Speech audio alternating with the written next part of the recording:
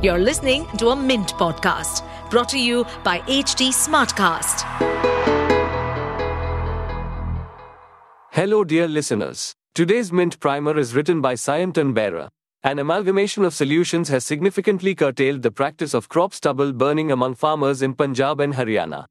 However, a portion of farmers still gravitate towards this environmentally harmful practice due to a shortage of machinery for efficient crop residue management, consequently exacerbating the decline in the Air Quality Index, AQI.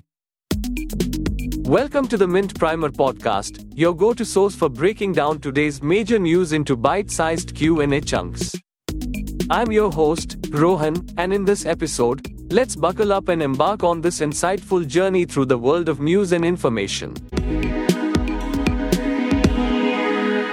Now, let's get to the nitty-gritty. So, the big question is, will cutting down on the area under paddy really make a difference?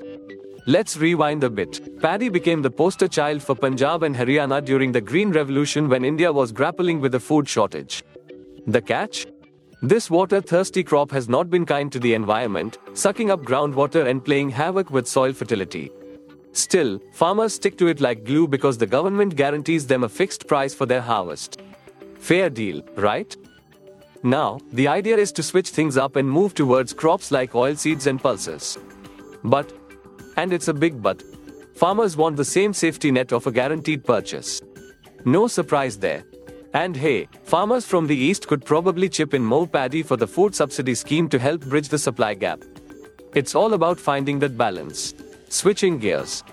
What's actually working in curbing the stubble burning menace? Farmers have a couple of tricks up their sleeves. One option is using smart seeders or straw choppers to chop up the stubble and plant winter wheat without tilling the soil. They call it zero-till. The other hot favorite is using a baler, which neatly collects straw into bales. These bales then become fuel for industrial boilers and biomass-based power plants. And guess what? The government is sweetening the deal with a 50 to 80% subsidy for farmers to get their hands on this equipment. They've thrown over 3,300 crore rupees into the ring to help states wean farmers away from the burn and breathe routine. And here's the hitch, some farmers still light up their fields. Why? Well, owning a baler can set them back a whopping 20 lakh rupees, and the demand is through the roof. Also, going for zero-till wheat isn't a walk in the park. It's costly, and there's that nagging fear of lower yields.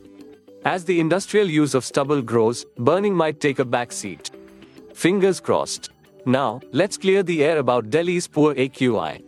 Biomass burning is a major player, contributing anywhere from 10.4% to a whopping 35% to Delhi's PM 2.5 levels. And that's not the whole story. Transport, construction, nearby industries, and pollution from neighboring towns are all in the mix. The share of stubble burning might drop as equipment use grows, but Delhi needs to get its own house in order too. It's time to tackle those internal pollution sources. And that's a wrap for the day, folks. Despite strides in curbing stubble burning, the persistent shortage of crop residue management machinery fuels this polluting practice, taking a toll on the air quality index. The journey towards cleaner air continues, one step at a time.